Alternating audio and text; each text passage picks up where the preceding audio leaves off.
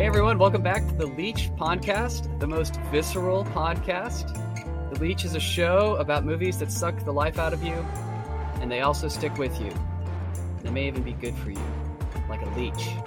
I'm your host, as always, Evan Kate, and I have a special guest today, Max Romanowski, who is my cousin.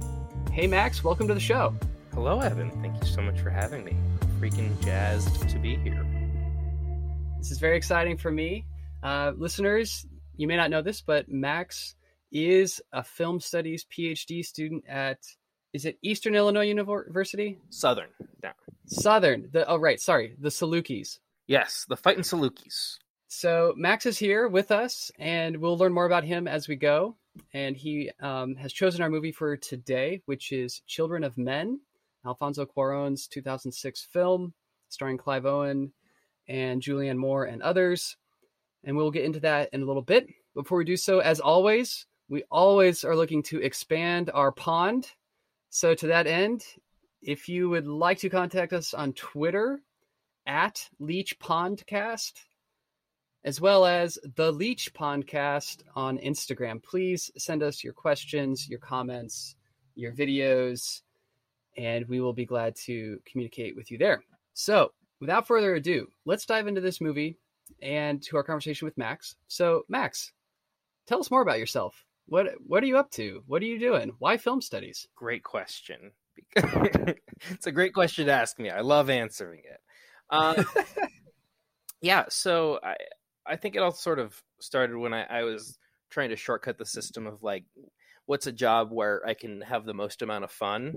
And so in college, that was making movies. And so I went and got film production. And then I was spending so much time watching movies and like didn't want to put any effort into making them. So I was like, well, there needs to be kind of a switch here, which is where the rest of my education / still my education now is going. But beyond that, I'm a person who likes to take things apart as much as possible. I think the joke is the funniest when it has been dissected and explained to the fullest. Really? No, legitimately. Nothing is.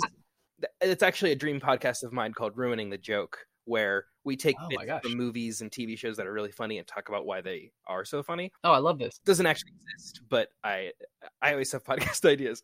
So I think that getting into the minutia of existence is great and interesting. And film studies, in addition to being just something that I think is really fun, is one, incredibly accessible. Just about everybody's doing it. The number of people who at this moment are absent-mindedly watching Netflix is astronomical. But it's also got it's dipping its toes into everything. Sociology, philosophy, psychology, all these different things are happening. And the nucleus of it all is film studies. So that kind of lets that intersection happen. And then additionally, I'm envious of people I think who can do differently. But I think we can't not think about everything. We can't not think about existence. I think in some sense, I think there's like a moral imperative to be conscious of what we're watching, how we're behaving, how we interact, how we're evolving as a society and as individuals. So for me, there's sort of this moral obligation of, can I be a better human being? Can I care for the people around me the best? Can I be the most fully realized rendition of myself? If maybe I can like learn enough and listen enough, which is an idealistic rendition of the reality of, I like learning how much I don't know. Yeah. Oh, I love that. Well, and I love that brings together both like your clear sort of curiosity and interest in a lot of different things, but also desire to connect to people and to understand how to be in the world. So I love that. I think that resonates with a lot of what's driven us here on the Leech as well. So you are a very fitting guest for us. So Max, tell us why. So when we were talking about doing this podcast, Max and I were debating a bunch of different movie ideas and kicked around a few, and this one just kept coming to the surface. So why Children of Men? Because it's great. Right. No, I mean, I would have talked about any movie you said, but if the decision was to me, I wanted to pick something to right off the bat that I knew I could talk about for forever, and that I knew I would love, and also something I hadn't seen in a while. And Children of Men kind of ticks all those boxes in the sense that I like movies where, as you're watching them, you recognize you're watching what's going to be one of your favorite movies. Doesn't happen. Oh, yeah. Not all of my favorite movies are like that. I've watched some, and then 3 years later, I'll realize that this movie is layered and phenomenal. But sometimes you watch a movie and it instantly grabs you, and it instantly stands out to you as you recognize its significance as you're doing it. And Children of Men is that for me, and it's been that. That seems to be a common experience with people that I've talked about in this movie when they watched it. So it felt apt to talk about it. And then I think also just additionally, maybe this was subconscious, but there's something about the threatening of humanity's future that felt relevant to now. Yeah. Yep. So watching this when I was living in Pasadena on my laptop back in 2015 was a different experience than in the summer of 2021. Yeah. Which, by the way, don't watch it on your laptop. I didn't have a TV, so that's all I could do. I watched it on TV this time. So yeah, the long and short of it is I just really like this movie. It's rare that a movie knows it means something and is important and actually is those things. And I always feel that when I watch Children of Men. Yeah, thank you. I was feeling similarly. I saw it many years ago for the first time and appreciated the craft, appreciated the story, was really moved by it, and definitely felt by the end there was just this rush to the end. And we'll talk about the closing of the film, but I got to the end and the first time and I was exhausted and I thought, oh my goodness, this was so much. And wait, that's it? It's all done? And I think this time through, knowing what was coming, I was able to pay attention to more of the details and see how lived in the story felt. They just paid so much attention to details in the film. And I think that maybe speaks to what you're describing by how authentic the film feels and how when it connects on some kind of visceral level, like, oh, these are people I'd want to hang out with. These are people, even though they're in these very strange, dangerous circumstances, they feel like my people in a way. And I'd hang out with Jasper any day. Yeah. Oh, Jasper. Not Casper. Yeah, Jasper. Pour one out for Jasper. We'll talk about him. So on that note, Max, please give us a synopsis of this movie. What happened? I would love to. Boom. London, 2027. Youngest kid in the world just died. He's 18. Women are infertile. We don't know why. Our protagonist, Theo, used to be an activist. Not anymore. Bummed out. Divorced. We learn because him and his wife, Julian, played by Julianne Moore, their kid died, kind of ruined the marriage, zapped him out of everything. However, she's still an activist, needs him to get papers to get people through checkpoints because the whole world's sort of in disarray because nobody cares about anything anymore because everybody's going to die. He reluctantly agrees, realizes that he is helping transport someone who is the first pregnant woman in 18 years. Big deal. Let me tell you, if you haven't seen... Oh, by the way, I'm going to spoil the end of the movie. Yeah, right. So don't... I mean, like, that's the conceit of the movie, so it's not as big a deal. But definitely, if you haven't seen it, pause this, go watch it. It's rated R, FYI. You know, like, it's not. Yes. Look, this isn't Aaron on Nick Jr. This is 10:30 or later at night airing kind of movie. Yes, that's right. That feels important to say. Anyway, So long and short of it, they're constantly on the run. We don't get into the nitty gritty just right now. She has the baby. All of the people traveling with her name's Key, all the people traveling with her and Theo slowly falling away, not surviving the journey until it's Theo and Key. She's had the baby, and they're running through a war-torn area as an uprising begins in order to get to a checkpoint, a buoy out on the coast, where a potentially fictional or rumored organization is going to meet them to help take care of the child and to potentially restart humanity. That's the non-cinematic recap. So, as always on The Leech, we like to start by talking about a theme of this movie, a Leechy theme, a theme that sticks with you throughout the movie or after you're done watching it. And I guess I'll start us off. And then Max, I'd love to hear what theme stuck with you. But for me, the Leechy theme is migration. And I think about the obvious one of Key migrating from one place all the way through these checkpoints, all the way across to the coast, and of course Theo with her. But there's also these other folks migrating throughout the film, and I think one of the brilliant parts of this movie for me is the way Cuarón's camera is always also moving and migrating and roving, and you think it's following Key and Theo for most of the time, but then it'll kind of like leave them for a moment and look elsewhere at refugees or folks who are being detained in what are basically like Abu Ghraib style prisons or concentration camps even. And the film, I mean, the camera is always sort of drawing your attention toward these refugee folks who are, they speak many languages, many of them have disabilities, they're clearly hungry, starving, poor, trying to move to a place that is safe. And of course, Key and Theo are that in the microcosm. But migration, I think, is throughout this film. It's, of course, in part because of the sort of apocalyptic event or events that have occurred. There's been a pandemic. No one's having kids. There's been wars, clearly. You see this industrial decay. You see fields where they've burned up cows. Very, very strange images. But they're always on the move. They're always migrating from somewhere to another for safety. So that's my theme for the movie. I like that a lot, especially in terms of the technical means through which the film is shot. There's sort of this, I don't know if it's an adage or something you see a lot of great movies do, and it's that the first scene of a movie or the first shot of a movie sometimes teaches you how to watch the movie. Oh, nice. Yeah. And so Children of Men is another great example of where you do that. The entire opening prologue is one uninterrupted shot that ends with a bombing. Yeah, it's a oneer, right? It's what they're called? Oneer? Yeah, oneers. I mean, this movie is tricky with oneers, and we can talk about that. Yeah. I mean, obviously there are a lot of them.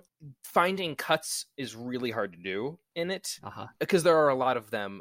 Because the point of the shots aren't like, he's not trying to impress you with how long can I make this scene go and what can I do to make it look cool. Though I'm sure he's not mad about the reactions. No, it does look cool. Yeah. But so there's lots of cuts at various times, but I do believe that the opening scene is an entire in one take. It's perceived to be at the very least. Anyway, so we get that sort of roaming camera. There's so much of the world we take in that first shot, and that's super useful because the explosion happens. Both Theo and the explosion take up the same frame. Yeah. Which is so useful because a cut to an explosion is fine.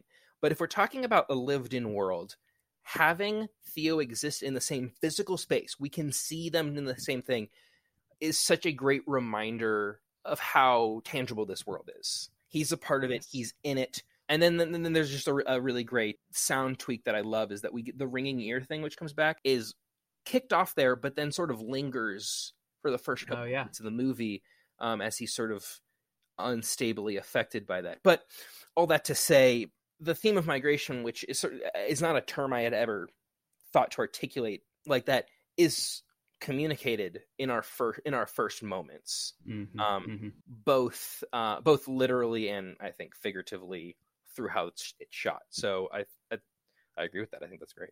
Yeah, and maybe just another scene that comes to mind as you were describing that is the scene where they're with Julianne Moore in the car, and they're blowing the ping pong ball back and forth. And it's this moment of levity and intimacy, right? And then the camera pans forward just a little bit because Julianne Moore's in the front seat, and you look out the windshield, and they're being attacked. Yes. And I think we should talk more about that scene in a minute because that is maybe on my short list for Leeches scene. But it's a great choice. But it's also capturing, right, the way the camera is roving while they themselves are roving as well. Well, and now you've said migration, I can't think of the number of times that a scene's only goal is to get from A to B is sort of innumerable. Another scene that I had forgotten existed, but is really good in how stripped down it is when they're escaping from the farm and they can't get the car to start. Yes. It's kind of it's the least sexy chase scene that kind of exists. But there's a grounded realism in it realism's the wrong word, but you feel like you're there. Like if you were in that situation, a similar phenomenon would happen. But again, that's another point of the victory for them is to just go from point A to point B successfully. And that's Right. like the crux of the scene. Yeah. And we see that, right, obviously the arc of the entire movie is itself literally a journey. Yeah. Yeah. Good. Okay. So Max, what's your theme? Do they have to be singular words? Yours was one word. No. Yeah. Oh, Go for it. on the most umbrella sense, and what I think is great about this movie is the significance of hope for the perseverance of, I would say, life, but that both in the literal sense and also the metaphorical sense. So every person who's living in that world is more or less guaranteed the same length of life that you and I are right now. Uh-huh. But because they know that no one else is going to live after them, that fundamentally changes them. It shouldn't. Yeah, right. In some sense, who cares what people are talking about in the year 2555? You're not going to be there to see it. But if nobody's talking about it then, that's affecting somehow, and it changes how you're living your life now. And I can't get over that's nice. the idea that hope is tied to something that you'll never see. And without any sort of ability to believe that can happen, what's the point of now? It's sort of the nihilist silver bullet in terms of we're always looking for meaning. And the idea that there isn't meaning is hard for society to take in writ large. I'm not going to speak for every individual human. A scene that I love that really pinpoints this, there's a couple scenes. One that I love is just on the train. There's a great shot that says, I'm not going to mess up with the verbatim, but it's some graffiti that says, "Whoever's last, turn the lights out." Which I find to be really great. And it's both welcoming to we're all a part of this situation together, and it's also isolating and defeating, which is really telling. And then also you see, if you take Theo's journey in this, there's lots of ways to talk about how he sort of becomes active again, but I think the most useful way to talk about it is through his bottle of alcohol. Nice. So we see it at maybe 3 or 4 different points during the film, and the movie doesn't do anything to foreground this. It isn't a beat in the movie, but it's subtle. The first handful of times we see it, he's usually trying to cope and deal with grief, whether someone's just died or he's upset, and so he'll take a giant swig of some whatever hard liquor he has on him, which, I mean, like the ultimate sort of death drive in terms of a reliance on alcohol, a numbing, sort of only going towards death in sort of a metaphoric and kind of literal sense. The last time we see him use the alcohol, he doesn't drink it. Oh, yeah. He uses to sanitize his hands for the delivery. Yeah, that's nice. A great repurposing. I love when I call it, I don't know if this is an official term. I call it a sort of narrative symmetry, where something that's significant at the beginning tips off and comes back in a useful way and often repurposed way. So the same thing is used for coping, but its method is one of nihilism, of despair, of numbing, and the other is of life, of hope, of promise. And I think and I said the movie's not out to show that as a huge beat, but it's so subtle and it's so simple, and it tells you he's all in at that point. Yeah, that's really well put. Listeners didn't see this, but I was just drinking some Japanese whiskey as we started the pod as a nod to my friend Theo. I did not make the connection that you made, but I think that's a really, really beautiful one. And I like whiskey. I'm not saying you shouldn't drink whiskey. I had whiskey the other night, but yeah, I think it's a great world building. Like, I love when things are two things. Yeah. It makes sense thematically. And if it was just that would be perfect. But it's also a great touch because that is all things considered, that's a coherent decision for him to do, like, diegetically in the world. Mm-hmm. So I like that. Yeah. I should be clear. It doesn't have to be diegetically good. That's just a fun bonus. No, I think you're right. And I think what I like about that too is, again, there's sort of these microcosm, macrocosm stuff going on. So Theo, through the loss of his son, has already, in a way, gone through the loss of what children or fertility represent, right? This hope for a future. He went through it earlier than everyone else. Yeah. So he's undergone something himself that now the whole world is experiencing. And he himself has felt the despair that the whole world seems to be experiencing too. And yet when he meets Key, and as he gets involved with this journey, you see, I think the word you used was activated. You see him come alive and activated. Even till the end of the film, when, spoiler, I mean, he dies at the end, protecting and saving her and the child. Presumably, I don't know if it feels like Oh yeah, there's like this much ambiguity, but I don't have any problem saying that he probably died. Well, but the point is that he's content. Actually, he has this smile on his face, and he knows that she's going to be safe, and that the child is safe, and that he has sort of done everything he can. Yeah. And that is a very different Theo than the Theo we met at the beginning of the film. And also, if you break down dialogue in the movie, Theo's not saying that much, which is also particularly useful. Of that journey is so apparent, and he has done so little to verbalize that journey, which is so useful. That made that sound like it was a bad thing. It's so good because it's clear, it's organic, but the movie never has to tell you that. Yeah. Each stage, it's another weird thing. I don't know if this is sort of part of it, and I'd love to see your thoughts on it. This movie is very interested with what Theo's wearing on his feet often. Yeah, I was going to ask you. That was my big question. What's up with his feet? Why? And there's two things. I have two questions about Theo. Why is it always about his feet? And then what's up with the animals loving him? Why do the dogs love him? That's a great point, too. I actually hadn't thought about the animal thing. Other than that, supposedly there's almost a shot of... In almost every shot of the movie, you can see an animal or like a dog, which from a filming perspective is a nightmare. You don't want animals. I'm sure. Pets. So yeah. The fact that they went out of their way to do that is crazy. But I have to think about the dog one. The feet one is great because we first see the notion when he is eavesdropping and he steps out into the mud. And then he's in flip-flops. Yep. After... When does he get flip-flops on? Is it at Jasper's? Yeah. The second time? Yes, of course, because who else? And then he's barefoot and cuts his foot while they're trying to hide out, and it's only once then that he gets shoes. And I mean, there's sort of a purely aesthetic and convention. Reed would say, like, maybe Coron really likes Die Hard, but sure. It's a nod to John McClane. I love it.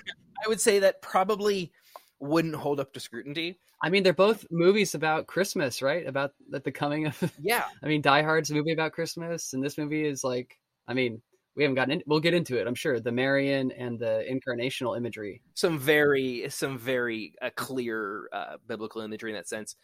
I don't know if I could link it any further to some of the stuff we've been talking about, but I think it feeds in really nicely to this idea of, like, how do you communicate someone's journey non-verbally? Yeah. And so there's a reason that a hit on the shoes, when he puts the shoes on the table for him to wear, means something to you.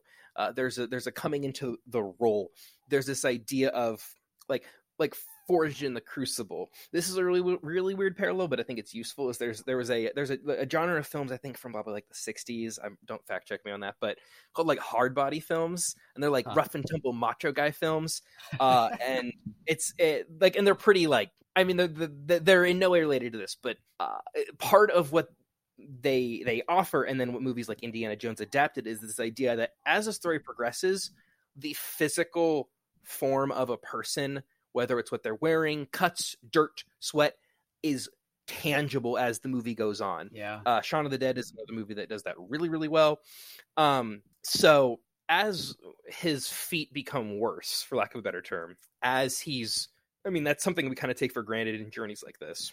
The idea that there's a sense of renewal right before the final climax, where he's come into his role and he's gifted with Hermes shoes, right? Like, that is, I don't know if that the Hermes parallel is perfect, but is this idea of he's leveled up and he's ascended, and now he gets rewarded after this perilous journey, because feet are so, what's the word? Vulnerable, right? Yeah. Well, and I think too, I also read it as each pair of shoes he has to get from someone else, and he's so alone and insular at the beginning of the film, and by the end he has this very strange community around Key and the child, but a community that is in fact quite beautiful and like willing to lay down their lives for each other. And so he's now reliant on people for his shoes and for the journey in a way that I think demonstrates in a material way the moral, spiritual journey he's also been on. I think that's quite apt as well, for sure. Oh, you did miss one place where the feet show up as well. Oh yeah, where? It's not Theo's feet. It's when he goes to visit his cousin who gets him the passes and has the statue of David. Oh, that's right. I don't know if you noticed, there's two dogs laying in front of the statue and David is missing a foot. Missing his, yeah. And that David has traveled from Italy to London. Migration. And he's missing a foot. Migration again. Yeah. That's great. No, I mean, yeah, I remember seeing that. There's also something, I don't know, another great bit of world building is just this idea that the rich people are just like, I'll just take all this art for ourselves. Yeah. I mean, it just, because who cares? Yeah, well, maybe that's a good transition. Like, we usually do Leechy scene next, but I think we've hit on some characters. Who's the Leechy character for you? I mean, yeah, his cousin is useful only in the sense of, like, he's like the villain in a movie that I'm starring in terms of his motto to life is, it's like, just don't think about it. Which, like, maybe I'm both infinitely jealous of and, like, livid at, because, like, how can you not think about this? So I think that's a great choice, but I honestly would put Luke. Oh, that was mine. That was my choice. Yeah, okay. Yeah. So Luke is such an interesting character in that the best character is the one who opposes you, but functionally has the same goal. He just doesn't agree with you about how to go about it. Well, and obviously his goals are particularly of an exploiting nature, right? Like he sees the child not as a singular human in the way that society is comprised of singular humans and singular humans who all throughout the world are hurting. This kid is only a symbol for, like, a proletariat uprising. Yep. Yeah, he wants the cause over the child, which even though the child defines the cause. Yeah, and actually he then ends up mirroring the very people he's fighting against, who also choose their own cause over individuals. Right. But he's misguided, but he's not. If the true villain of this movie, or the true lost cause in this movie, is someone who doesn't have any hope anymore, he's not that person. No. He's working for it. He's just lost. He's slightly, like, off, right? Like, it is fitting that he first finds refuge and safety with Luke. Yeah. And with Julian. Like, he is on the right team in a way, but he's, at this crucial moment, can't help but allow his way of doing it, his version of the cause, to supersede the person. Yes. There's this. I'm going to be I just read this the other day. I'm going to pretend like I know all about it. Nice. But there's this really interesting speech I read. It's called, like, I'm going to get the exact one is like a greeting to the 21st century or something like that. And it's this guy is essentially talking about how bad the 20th century was and how frustrating, like, obviously a lot of bad stuff happened.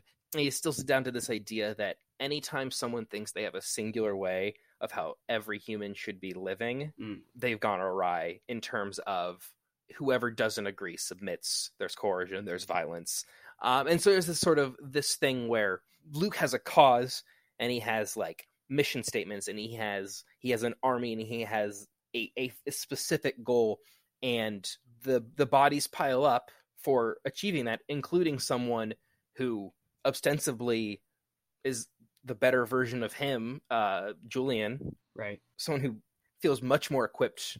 Like, the movie's a lot easier if she doesn't die unceremoniously in the beginning of the second act, right? Which is, I mean, gutsy on Cuarón's part, right? Of Julianne Moore's a huge star. Yeah, you don't kill a named character you don't kill someone as famous as Julianne Moore that early. Right. Also, I mean, almost in weird ways, this movie is gutsy, and like that, and also the actions, the car chase scene that you described a minute ago. That's not a car chase, right? Yeah, that's kind of that. You only need to change a couple things, and that's like a really good, I don't know, Mr. Bean sequence. Oh, I was thinking the opposite way too. I mean, you change a couple of things and it's Fast and the Furious, and they're like jumping between cars. Well, yeah, you would have to really spruce it up. It's the most boring. It's like if the next Mad Max movie lost all of its funding, and they're like, okay, well, we got to do something.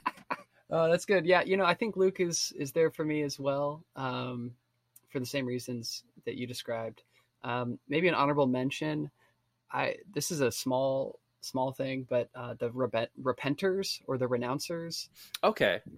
Gave me a lot of Leftovers. Did you ever watch that show, the TV show? Yeah. The Guilty Remnant. They kind of had that vibe. The self-flagellating while also condemning the world at the same time. I mean, there's actually a lot of thematic parallels of giving up hope now that the world seems to have disappeared, even though like they're still going to live as long as they did. Yes. Yeah. Now there's a Leech TV show. Am I right? That's right. Oh, great call. Yeah. Leech listeners, if you'd like for us to do a season on a season of The Leftovers, please just hit us up on Twitter and we'll try to do that. Got to rewatch that after this. Okay, so we've mentioned a few of them, but what's Max? Do you have a Leechy scene for us? This is tricky in the sense of the movie is so bled into each other. Isolating things is really hard. So I think one of the things I struggled with when I was rewatching this movie was like, is this like dark enough? Because I am so frequently inspired by the movie. Yeah. As opposed to other movies that are heavy that I love. This one continually encourages me in certain spots because of how things are split. So like any of the oneers are great instances of this. I'm going to pick the final battle sequence split down the middle, because I think this is like the entire movie in a nutshell, in the sense that the back half of that is transcendent cinema. Yes. Yep. The front half of that is the bleakest the movie gets, I think, in terms of this is the full scale, and this is where the Warner stuff pays off. Shooting long takes is awesome. I feel like a kid in college with a Fight Club poster on my wall. I love watching. Film students probably don't do that anymore. I don't know. I don't know. 1917 was the most recent. Yeah, but 1970 is a great example, which is another movie that like isn't amazing, but I liked watching it because it looked really cool. So we can talk about how they're cool and how they pulled them off and where the hidden cuts are, and that's a fun conversation I'd like to have. There are few movies using these long takes as usefully as this one, because it's all happening.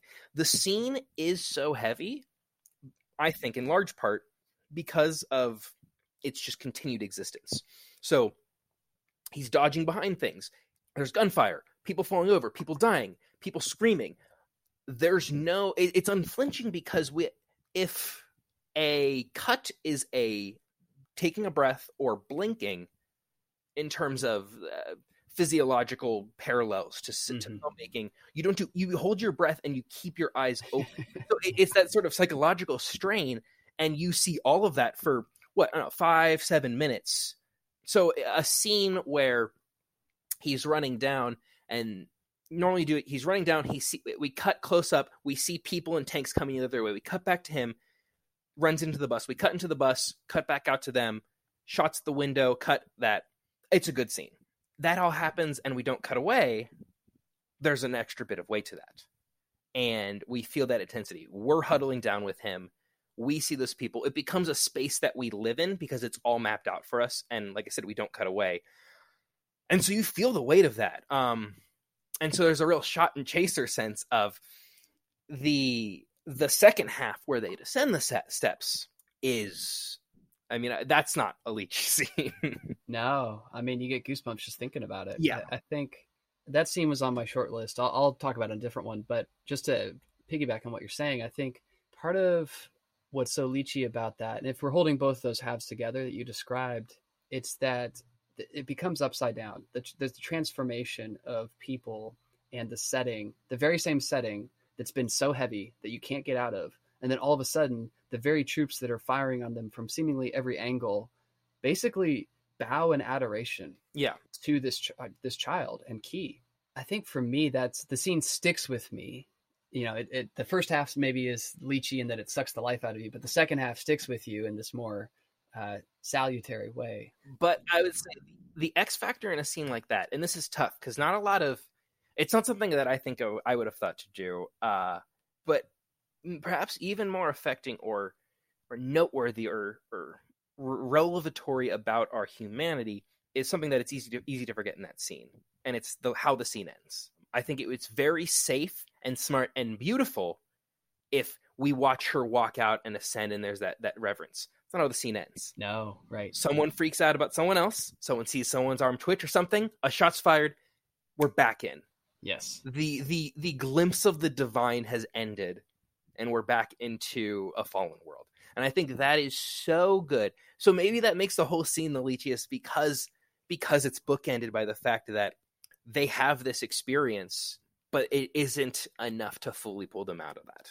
They're back to the shooting again. Yeah. The second they think someone might double cross them. Yeah, it is revelatory. It is apocalyptic in that sense. Yeah. The literal definition of apocalypse is this revelation, and it's in the midst of a post-apocalyptic and literally apocalyptic setting as the war is going on, and yet this real revelation burns for a moment. Everybody sees it, but then they go back to what they were doing before. They go back to fighting. And yeah, I think you're right that's really Leechy. It keeps you from being too content, too happy, but it also feels real. I mean, I could totally see that happening, right? It's the hard decision that elevates work like this, in that you're risking sacrificing the obvious and more narratively polished option, which I'm not knocking. I don't want to make it sound like he cracked the code, but you're risking a worse product and a worse constructed scene by doing that. But when that gamble pays off, that's where you transcend. And it makes you ask this really weird question of how could they possibly go back after seeing that? Mm.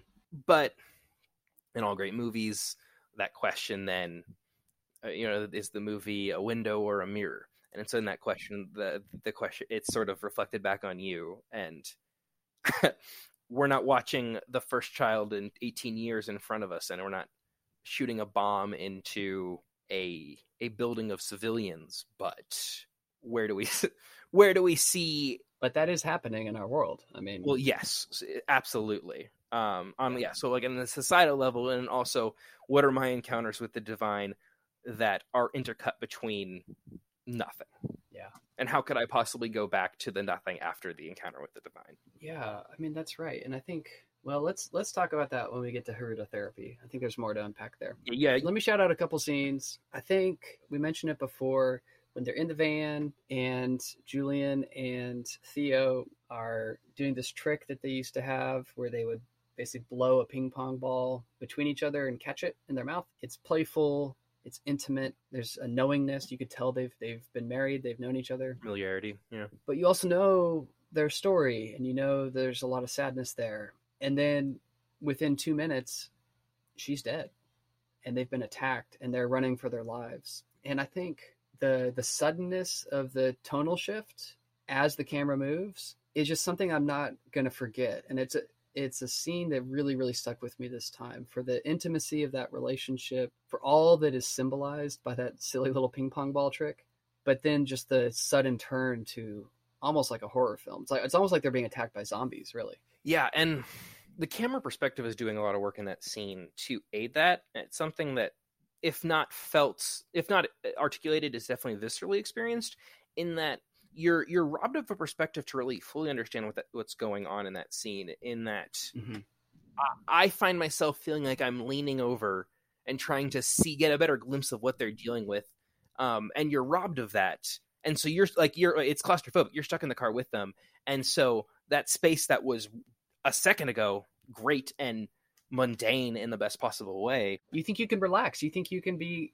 You're safe, right? Yeah, we're still physically in that space, and as confused as they are, because we're never omnisciently aware of what's happening in that scene, other than just like, oh, they're blocking us off. Wow, I guess there's a lot of people. Okay, we're going back now. So all that to say is, again, a great instance of the form only complementing that dramatic shift you're describing. Yeah. So then the other one I would point out, I guess two. I want to do two, and these will be brief. One is the second time that Theo is with Jasper, he's brought Key and Miriam to hide out, and it becomes clear that they're their walls have been breached and they have to run again. And so Key and Miriam and Theo get out the door, they drive up to this hill, they're hiding, and they see Jasper basically defending them from Luke and these other folks. Luke ends up killing Jasper, but before he does so, you can see Jasper trying to delay them, and he goes back to this joke that he had, which is really kind of crass, but it's like, hey, pull my finger, pull my finger. Again, it's this moment of ordinary joking, this sort of pleasant thing, and then there's just this act of utter brutality, right? I mean, this film toggles between those, the mundane, the mildly comic, to murder, just cold-blooded murder. Well, that scene always, I always circle around that, in that he asks him twice. He's been shot, and his reaction again is to double down on the gag before he gets shot again. Another like a repeated beat of that exact phenomenon you're describing. Yeah, and it's interesting as you say that too. It reminds me, maybe it's interesting how that little phrase changes with each time he says it. So the first time it's sort of a joke, and you could kind of be like, "Oh, this is a goofy old man," but then the second time it's almost like, pull my finger, asshole. Which finger is he pulling? Yeah, it's like, I'm not going to tell you anything. Exactly. But I'm actually mocking you now. Right. Which is a little bit of an FU that you kind of respect. Right. I mean, he's confirming he's dying for a principle and for a cause, and he's not going to compromise. Yeah. So then the other one, speaking of dying for a principle, would be my other Leechy scene. Sorry, I've done 3 now, but there's so many in this movie. But it's when Miriam gets taken off the bus, and it's when the police officer comes on with the dog, and I don't even know what they're looking for, but they're looking, I guess, to take people who shouldn't be on the bus off the bus. And they know that if they take Key off the bus, she's probably going to get killed and the child will die. And so Miriam basically stands up, starts praying, and I think is trying to just take attention off of Key. And basically the police officer thinks she's crazy, and then says, okay, take her. And they take her and they line her up. And it's, again, this sort of concentration camp, Abu Ghraib style execution area, it looks like. And so you see her, and then the camera focuses on her face from the perspective of the bus as it drives by. And you just see that she's sad. But she's also sacrificed herself for the cause, for this principle of life. And that's just so beautiful and terrifying at the same time. That scene's doubly coded as well, in the sense of, right, she's praying for deliverance. So she's doing that as a form of distraction, but that distraction is in itself a form of the prayer she's doing verbally. Yeah. Which I think is cool. Oh, that's lovely. Okay, so that's our Leechy scene. So let's take a minute and just go to the beach. So we'll do a little Leech on the beach now. We like to take a little moment every episode to, talk about a time in the movie where we get to just hang out, relax, get some sun. Because let's be real, this is an intense movie, like so many Leech movies. And so, Max, where do you go when you just need to relax for a minute in this film? It's tricky because almost every relaxing moment is then you're insulted for enjoying it by something really bad happening. But I'm going to Jasper's house.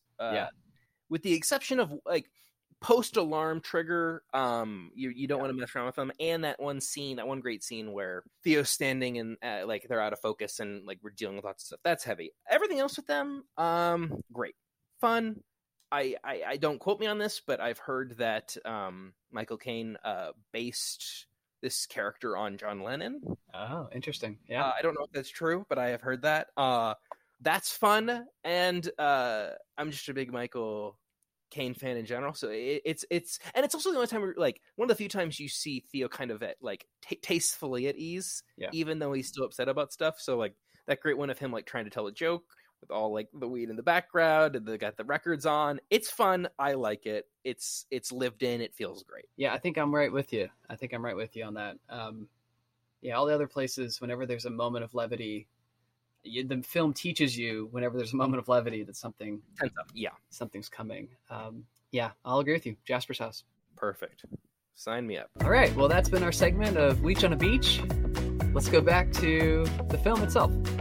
Now time to feel terrible.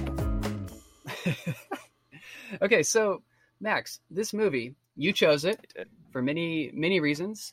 Will you start us off with the herudotherapy of this film, the salutary, even medicinal qualities of this lychee film? Yeah, I'd love to.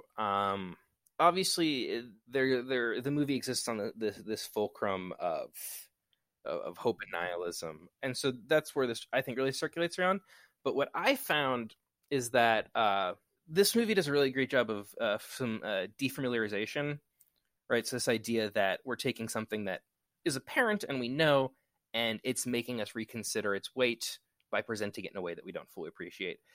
The more impressive ones are movies or experiences are the ones that defamiliarize something that is so fundamental to existence. Shout out to This Is Water, David Foster Wallace speech, the same kind of concept. Yeah. So how do you defamiliarize the idea of a baby? I wouldn't know, but this movie is doing that, and so even the baby's cries are something that's awesome and beautiful. And so, like that last scene where she descends down the stairs and everyone sees it, it transcends everything. It cuts through this idea of that was all of us, and because we're seeing that now, it could be everyone else after us, which is what it means when someone's born now. This moment, a bunch of people just were born as I spoke that sentence. It means that now this movie is it's a defamiliarization of the embodiment of hope that literal new life can bring. Like, how exciting is that? That always makes it worth it for me, is this moment as we teeter in the movie literally on the precipice out in the ocean of, is anyone coming? What's next? Are we going to survive? Are we going to control this pandemic? What's going on with global warming? International relations stress me. In that, there still is new life, and then maybe when there is that life, as long as it's there is maybe still some hope. And that movie does that through the making the phenomenon of birth, making us recognize that as big of a miracle as it is. That is beautiful. That's beautifully put. Thank you. I mean, the movie did it. I'm just obsessed with it. Yeah. So this is if the opening scene is the establishment that without hope for the future, civilization collapses. The ending of the movie is suggesting that new life can be the hope for a future that we may never see, but could possibly exist. Yeah, that's nice. Maybe just to follow up on that, so the closing title Mm-hmm. comes back on the screen, and then sounds like multiple children laughing, which I wonder how you read that. I heard that as they get picked up on the boat, and there's other kids on that boat, and they're just like, this is the sort of arc of humanity, kind of sort of heading into uncharted waters. But maybe that's a too optimistic read. I'd say that I read it. I mean, there are a few movies I don't read with the optimistic slant, probably, but I don't read it as literally. In the sense of, I think that is the first baby that's been born in 18 years, but the boat coming and the children is then therefore the fundamental representation that contained with that is that laughter, and that the trajectory has been set, achieved, made possible, that through this child the humanity will be saved. Now, did I accidentally make a crazy overt biblical parallel? Yes, of course. But not accidental. That's I mean that's what the movie is certainly. The movie is not. I mean, no movie's about like one thing. I don't think that's the primary point the movie's trying to make, but it's definitely using that imagery and that evocation to further the point more completely. I think that's right. So the medicinal quality I was going to point to was actually a line from the Bible. I am a Div student after all. Yeah, can't escape it. But it would be the light shines in the darkness, and the darkness has not understood it or overcome it. I mean, how much of this film is an analog, or I don't know what literary term you want to use, but it is a sort of retelling, a modern retelling of Mary, Joseph, and the Christ child, maybe going to Egypt. I don't know. However you want to talk about that. There is this child who is the salvation of humanity, right? Now, it's a very different context in which this is happening, and I don't think Cuarón is trying to paint a picture where this kid is the son of God or something like that. But I do think those echoes are purposeful. And I like what you were saying about how when that child comes down the stairs, it's something that makes you reframe and rethink how you think about any child, Yeah. how you think about any life. And in that way, a highly personalized or even incarnational vision of life becomes one that's actually deeply humanizing. So it seems to me something like an argument for a radical focus on the personal, Yeah. as in opposition to notions of civilization, because civilization in this movie are pretty much just bound to fight and destroy each other at some point or break down. Right. But a focus on the person and the strange sort of communities that can happen when you attend to the person in front of you. That to me is really, really rich. It's resonant. It reminds me of a lot of the novels and books that I've always loved. But that notion of this one light shining and then illuminating every other part of our life, how we see children, how we think about our neighbors, how we think about life in this world. That's going to stick with me. Yeah, it's a beautiful movie. I really like it. Look, if you listen to all of this and you haven't seen it, I hope we've convinced you to watch it. Also, just to go back through and watch all of Alfonso Cuarón's movies. He's been making bangers seriously for the last 20 years, and you should watch all of them. Don't sleep on Harry Potter 3. I would never. However, I would feel like a bad person if I didn't double a content advisory for Y Tu Mamá También. So, proceed with caution there. I didn't have that warning, and I found myself way out of my depths. Well, and he did Gravity, of course. Oh yeah, I think that was probably my not opening exposure, but like I was in film school when Gravity came out, and I was real ride or die on that movie. I got in a lot of fights about whether or not Gravity was all spectacle or if it actually said something, and I was firmly in the camp that it said something. Yeah, I agree with that. Story for another pod. We should do Gravity at another point. Yes. Okay, so Max, moment of truth. 1 to 4 leeches. How many are you giving this movie? This is really tricky. Right, like if I'm rating it purely on like how much I like this movie, right? Like this is probably, I would never. It's hard to pinpoint it. I'd probably put it in my top 10. Depending on the day, right? I'd have to kill a lot of darlings. So, it's 4 leeches if that's the case. If it's terms of how weighty it is, though, I'm actually more inclined to bump it down to closer to 2, only in the sense that I am so encouraged by, right? Like you look humanity in the face and it's hard, but you're rewarded with hope. So I'm going to split the difference. I'm going to say this is a good old 3 leecher. Okay. Because it's weighty and it's great, but I don't feel empty as it ends. Okay. I'd echo a lot of that. I'm at 2, leaning 3, but I'm going to go 2, mostly because there's so many moments where I do laugh, and so many moments of beauty, and so many moments where I don't know, I didn't feel quite exhausted by it, which on one level is great. I'm glad for that. I don't need to feel exhausted by every movie. True. But I think for the full leech effect, you do need that exhaustion along with the medicine. Yeah. So I'm at 2. It was not it's not a You Were Never Really Here, if anyone's seen that. That's another movie for another time. Okay, we'll have to bring you on. So speaking of which, Max, you have some things to plug. What are you working on? I do. In terms of things there's lots of things I'm working on that would not gain plugging at all. My dissertation, there's nowhere to follow that.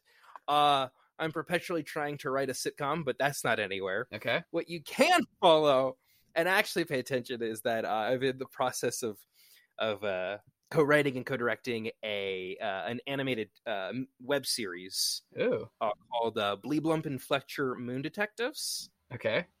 It's the intergalactic buddy comedy of a human named Fletcher and an alien named Bleeblump solving crimes in like a private eye investigation agency on the moon. Okay. We're a little more than halfway done animating the pilot, and we're writing the rest of the season.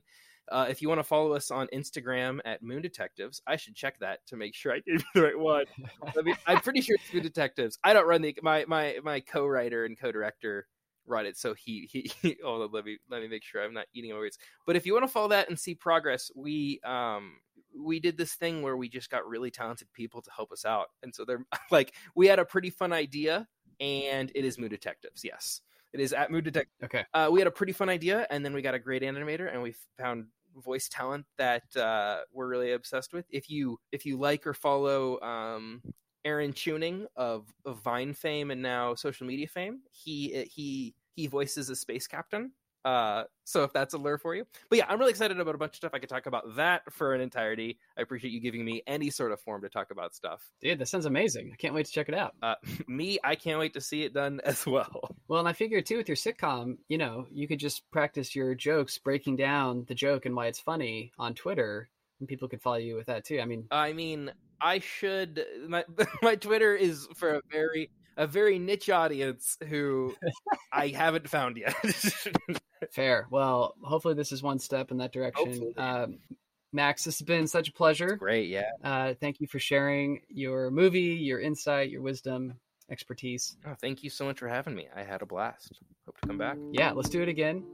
So listeners, please hit up Max and check out his art, his productions.